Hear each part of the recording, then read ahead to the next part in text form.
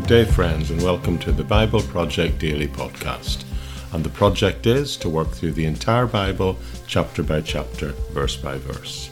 You join us today on this magnificent journey, and we're in season 3, and we're getting towards the second half of Matthew chapter 10. And we'll be thinking about both the equipping of God's messenger and the conduct of God's messenger when he's out and about interacting with the world, and what Jesus teaches by the example of him teaching his disciples here. Can I just suggest that if you're here for the first time, why not consider making a decision to make the study of the Bible part of the rhythm of your daily life? And you can do that by clicking on the subscribe button wherever you're receiving your podcast from, and you should never miss another episode again. So with that said, it's bye for now, and we'll drop into the main text and pick up where we left off last time, and I'll pick it up at the end just to update you on a few things. So bye for now.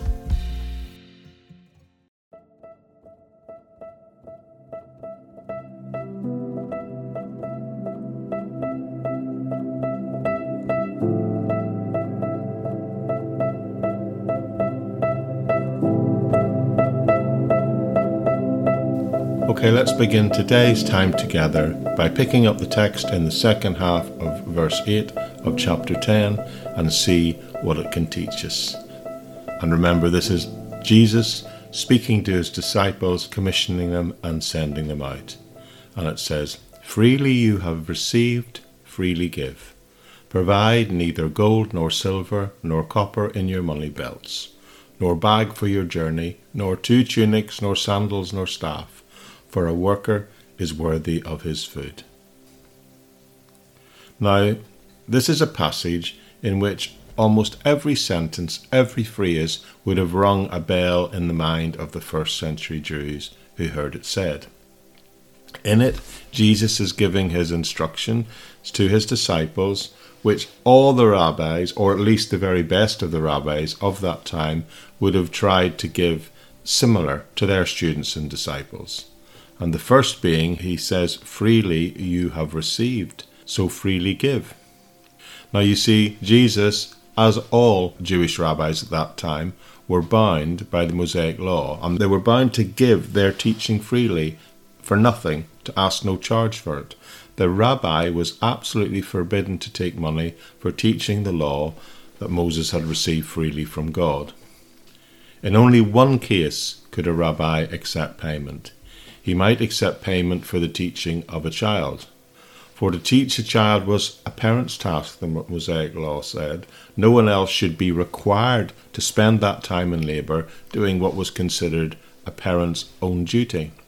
However, sometimes parents would pass that responsibility on to a rabbi, and it was appropriate to pay them for that privilege. But generally, religious teaching had to be given without charge, without a request for money, and without any set price. This principle applied at other times too. In the Mishnah, the law laid it down that if a man took payments, for example, for acting as a judge, his judgments were then invalid. And it also said that if someone took payment for giving evidence as a witness in the court, then that witness's testimony was also void. And it's interesting that these are legal principles that were set in place at least 4,000 years ago, but they still apply to this day. A famous teacher from around the time of Christ, called Rabbi Zadok, said, "Make not the law a crown wherewith to aggrandize thyself, nor a spade with which to dig thyself a grave." Another contemporary teacher of the time of Jesus, called Hillel, said, "He who makes a worldly use of the crown of the law shall waste away. Hence thou mayst infer that whoever desireth a profit for himself from the words of God is helping on his own destruction." Strong words indeed. So it was laid down that just as God had taught Moses freely, without charge, without request, so should rabbis do also. By the way, there was another story of a teacher who at the time, a very famous teacher from the time of Jesus called Rabbi Tarfon, And he told of a story as how, as a young rabbi, he was once walking through a fig grove just after the fig harvest had taken place. And as he passed through, he ate some of the figs that had been missed and been left behind. The watchman of the fields came upon him, and he started to beat him. And there were several of them, but he told them to stop, and he told them who he was. And because he was a famous rabbi, well known in the region, they stopped and they let him go. But all his life he said that he regretted that he'd used his status as a rabbi to save himself. In writing about this he wrote, "All my days did I grieve, for woe is me, for I have used the crown of the law for my own profit." So there was obviously, people have very strong opinions and strict views on this at that time. So when Jesus tells his disciple that they have freely received and they must freely give, he's telling them what the teachers of his own people and the rabbis of his time had been telling students for years. You see, the principle is, if we possess a precious secret, a precious insight from God, it is our duty not to hold on to it just for ourselves, but we should willingly, in fact, as best we can, try and pass it on to others. It should, in a sense, be a privilege always to share with others the riches of God, any riches that God has given us, both practically and spiritually, in the sense of insights into his word and his law. But Jesus also tells his disciples they're not to set out to acquire wealth, gold, silver, or bronze for their purses. Now, the Greek word used here for purse literally meant a girdle, and this was a girdle which they wore round their waist. It was sort of a rather broad double belt, and at each end, for part of its length, it had a double-sided piece of material, creating a gap with which one could keep valuables and money relatively safely. Money was often carried in that double part of the girdle, so the girdle acted as a sort of a purse for a Jewish traveller. But he also, Jesus tells them not to take a bag for the journey. Now, the bag he is talking about could be one of two things. It could be like a bag, a modern-day haversack, in which provisions would ordinarily have been carried. But there's also another possibility. The word could have meant what was called a collecting bag.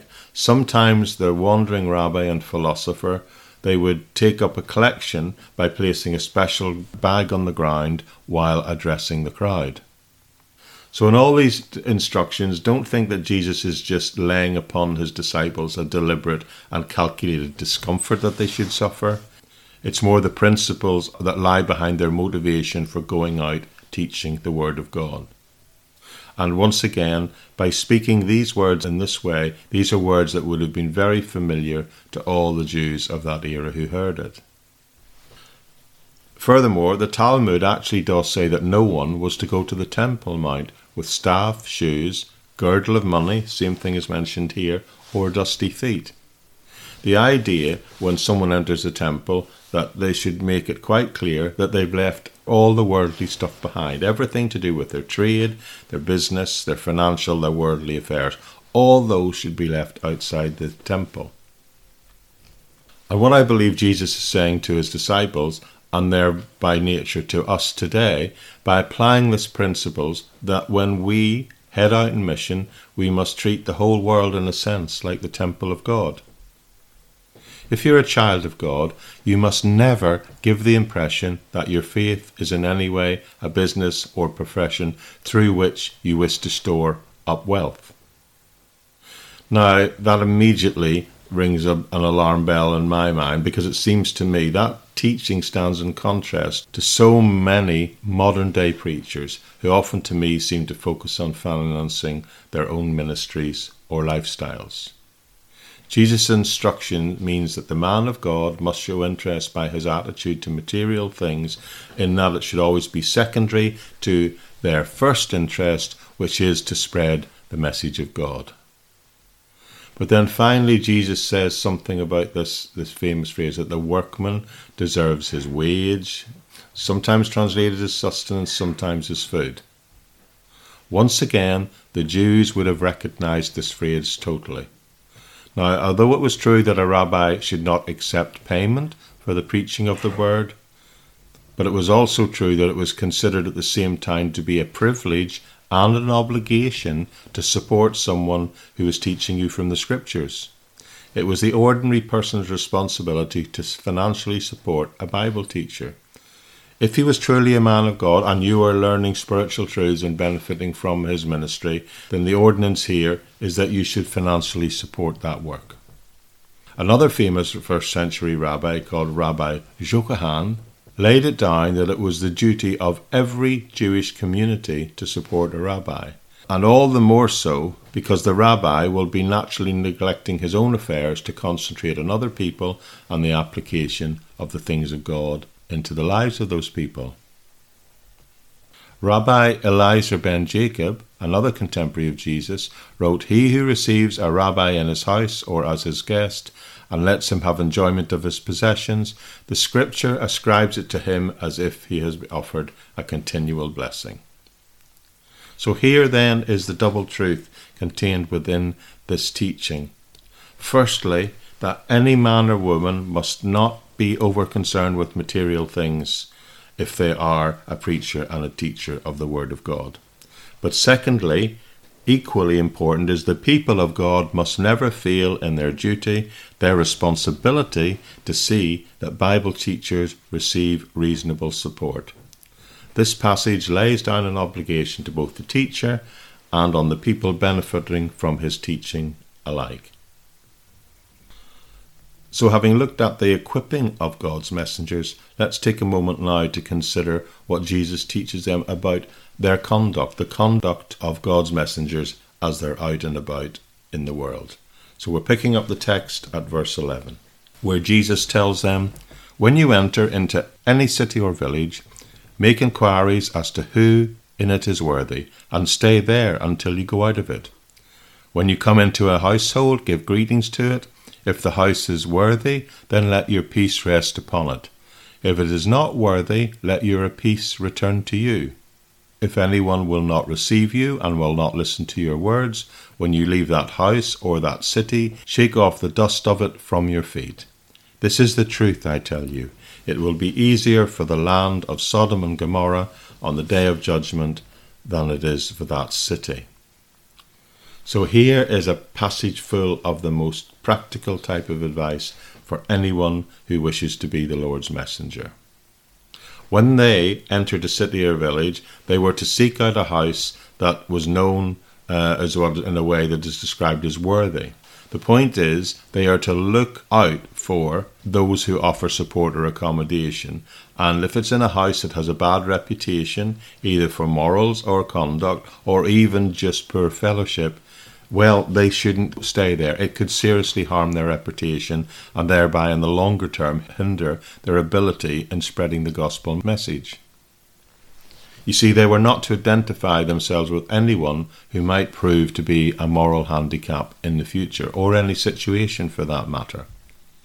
Now, this does not for 1 minute mean to say that they were not to seek out to win people for Christ, but it is to say that the messenger of Jesus must take great care with whom they make close friendships with and with whom they receive financial support from. When they entered a house, they were to stay in it until they moved on to the next place. Now, this was very much a matter of courtesy within the culture of that day, because, of course, they might be tempted, after getting to know an area for a while, having won over certain supporters and converts over in a particular place, they might be tempted to move to another house again, maybe a house which could provide more luxury, more comfort. The message of Jesus must never be seen to give the impression that anyone is courting people for the sake of material things or for the fact that they have financial resources, or that our movements are dictated by the demands of our own comfort rather than where we're really called to go, where the greatest need is. Now, the passage also talks about the giving of the greeting of peace, but it also says this thing about taking it back again. Now, this may sound strange to us, but this was a typically Middle Eastern thing to do in those days, particularly, and to an extent it still goes on today. In the Middle East, then as today, a spoken word is thought to have a kind of active, independent existence. It goes out of the mouth as independently as an arrow from the bow, and it finds its place. Now, this idea emerged regularly in the Old Testament, especially in connection with words spoken by God. For example, Isaiah heard God say in chapter 45:23, "By myself I have sworn from my mouth, and it has gone forth in righteousness, a word that shall not return void." And in chapter 55:11 of Isaiah, he says, "So shall my word be that goes forth from my mouth. It shall not return to me empty, but it will accomplish that which I purpose and prosper in the thing for which it is sent." And Zechariah, he sees a flying scroll, and he hears a voice speaking the word that says, "This is the curse that goes over the face of the whole land." So out it goes into the world. And to this day in the Middle East, if someone speaks their religious blessing to a passerby and wishes a peace upon them, and then they discover that the passerby is in fact of another faith, they will sometimes even come and take their blessing back again. So the idea here is that the messenger of God can offer their blessing and their rest upon a house or a village or a city or a town, but if it turns out that that house is unworthy or it rejects that message of blessing, then he can, as it were, recall it.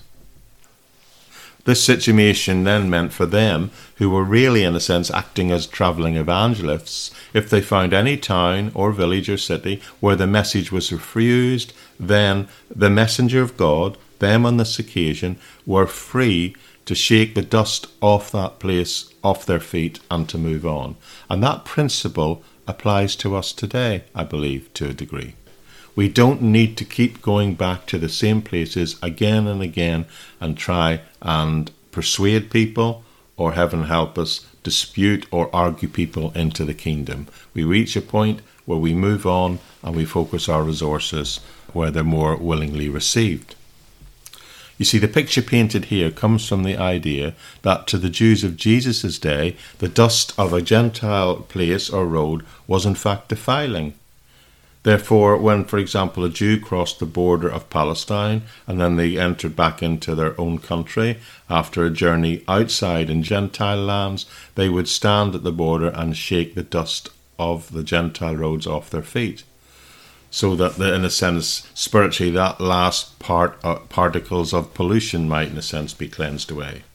So Jesus is saying here, if a city or a village, they don't receive you, you may treat it thereafter as a Gentile place. Now again, we must be clear that what Jesus is saying here in this passage has both a temporary and an eternal truth. The temporary part of this truth is this: Jesus is not saying that certain people should be abandoned, or that they are in any way outside the message of the gospel or beyond the reach of the grace of God. This was an instruction like that opening instruction we talked about last time about going not initially to the Gentiles or the Samaritans. It came from the situation in which it is given, and it was probably simply due to the time factor and the mission involved that was placed upon these disciples. You see, time was short, and as many people as possible should hear the proclamation of the gospel of the kingdom of God. And there was no time to argue with people who were just seeking to be stubborn. There perhaps would be time to come back later. But at this moment, these 12 guys, this small initial start of the spread of the gospel, the disciples had been given mission to tour the whole country as quickly as possible. And therefore they had to keep moving on, and that if they were not immediately made welcome or their message was refused, then they were free to move on from that. But the permanent truth of this teaching is that one of the basic facts of life is that time and time again an opportunity may be offered to someone or may come to someone and present itself, and if it is not taken up at that moment, then it can pass them by and it may never come back again. To these people in Palestine there was an opportunity to receive the gospel, but if they did not take the opportunity, it might very well be missed and never return. As the Proverbs themselves said, 3 things do not come back: the spoken word, the spent arrow, and the lost opportunity. This happens, we know, in every sphere of life. The tragedy of life is often the tragedy of lost opportunities. And then finally Jesus says, this last verse, he says that it will be easier for Sodom and Gomorrah in the day of judgment for the town or the city which has refused this message of Christ and the kingdom. So what does that mean? Because we know Sodom and Gomorrah are repeatedly quoted in the New Testament as representing, well, they're sort of the proverbial representations of wickedness. They're quoted in Matthew 11, Luke 10, Luke 17, in Romans, Peter in his second letter talks about it, and in Jude. Now, it's interesting to note, and it's helpful to understand what Jesus means by this, that these cities of Sodom and Gomorrah had been guilty of an appalling breach of the law of hospitality just prior to their destruction. You see, they too had rejected the messengers of God who had come about them. More than rejected them, they wanted to abuse these messengers in the most appalling way. But what Jesus is pointing out is, even at their worst, Sodom and Gomorrah were not given the opportunity to reject this message of the kingdom of God and of the Messiah's arrival in Christ. So that was why, that in a spiritual sense, it will be easier for them in the last judgment than it will be for these towns and villages of Galilee who have the Messiah before them and the disciples of the Messiah, but they're rejecting it. You see, it's always true that the greater the privilege, the greater the opportunity, then the greater the responsibility is for all of us to respond to it. Okay, my friends, that's it for today. I do hope you find that teaching somewhat helpful.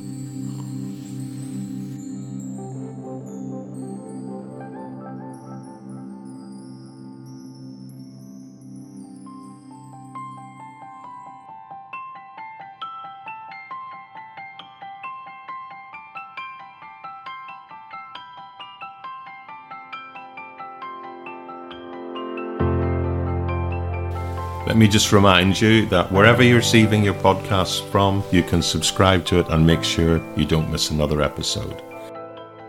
And it's also worth noting that there are links available to places where you can access further teaching resources that I make available on other platforms. Places like Facebook, Instagram, YouTube, and even places like Patreon and LinkedIn, where I tend to share more formal, structured discipleship type training courses. Always free, always freely available. To do those, you need to follow the links in the episode notes.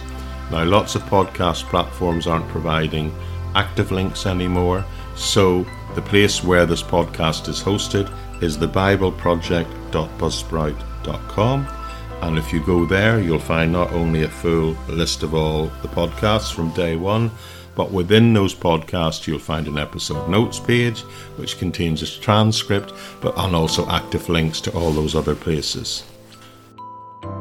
But a quick request is, if you are benefiting from this teaching, can I ask that you maybe consider sharing it, liking it, providing a link to friends on places where you exist or where you communicate with people on the web. It is, I believe, I've been told, the most effective way that we can get the teaching of the Word of God in front of other people, allowing them to make the decision to allow the life-changing power of studying of the Word of God part of the rhythm of their daily lives also. I'm so grateful for each and every one of you who've made the decision to come along with me on this journey for what I believe will be quite a few number of years yet, if the Lord gives me time. But it's amazing to me that something started 2.5 years ago with 26 downloads of episode 1 has grown into something where tens and tens of thousands of people around the world in over 160 countries have made the decision to make the study of the Bible part of their daily lives. The podcast is every day, Monday to Friday, on thebibleproject.buzzsprout.com, and then there are periodic compilation episodes placed on the sister podcast, which is the Living in Faith Everyday podcast at buzzsprout.com, where you will find that there are these weekend compilation episodes usually posted on a Sunday. They just stay there for 3 months to allow people who've maybe missed a block of teaching to access it and play catch up in the easiest of formats. So that's it for today. I do trust I'll see you back here tomorrow. Thank you again for joining me on the Bible Project Daily Podcast. Bye bye for now.